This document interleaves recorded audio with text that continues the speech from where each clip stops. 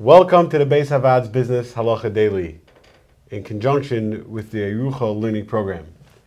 Today I'm joined by Reb Ariel Ovadia Dayan at the Beis Havad. Is there a reason that somebody should be machmir not to buy Chometz from a store that sold the Chometz? So it's brought down from the Gaon that he was machmer not to buy from any stores or from any people that sold their chametz, and the reason is because perhaps their mechira wasn't valid.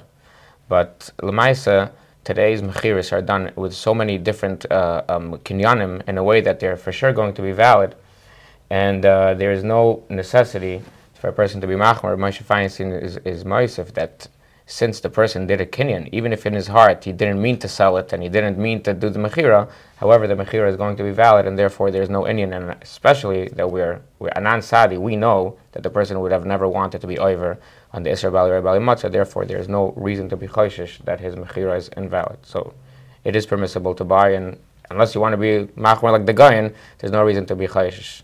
If you enjoyed this video and would like to receive more like it, or to sponsor future videos, please click the link below or visit beishavad.org.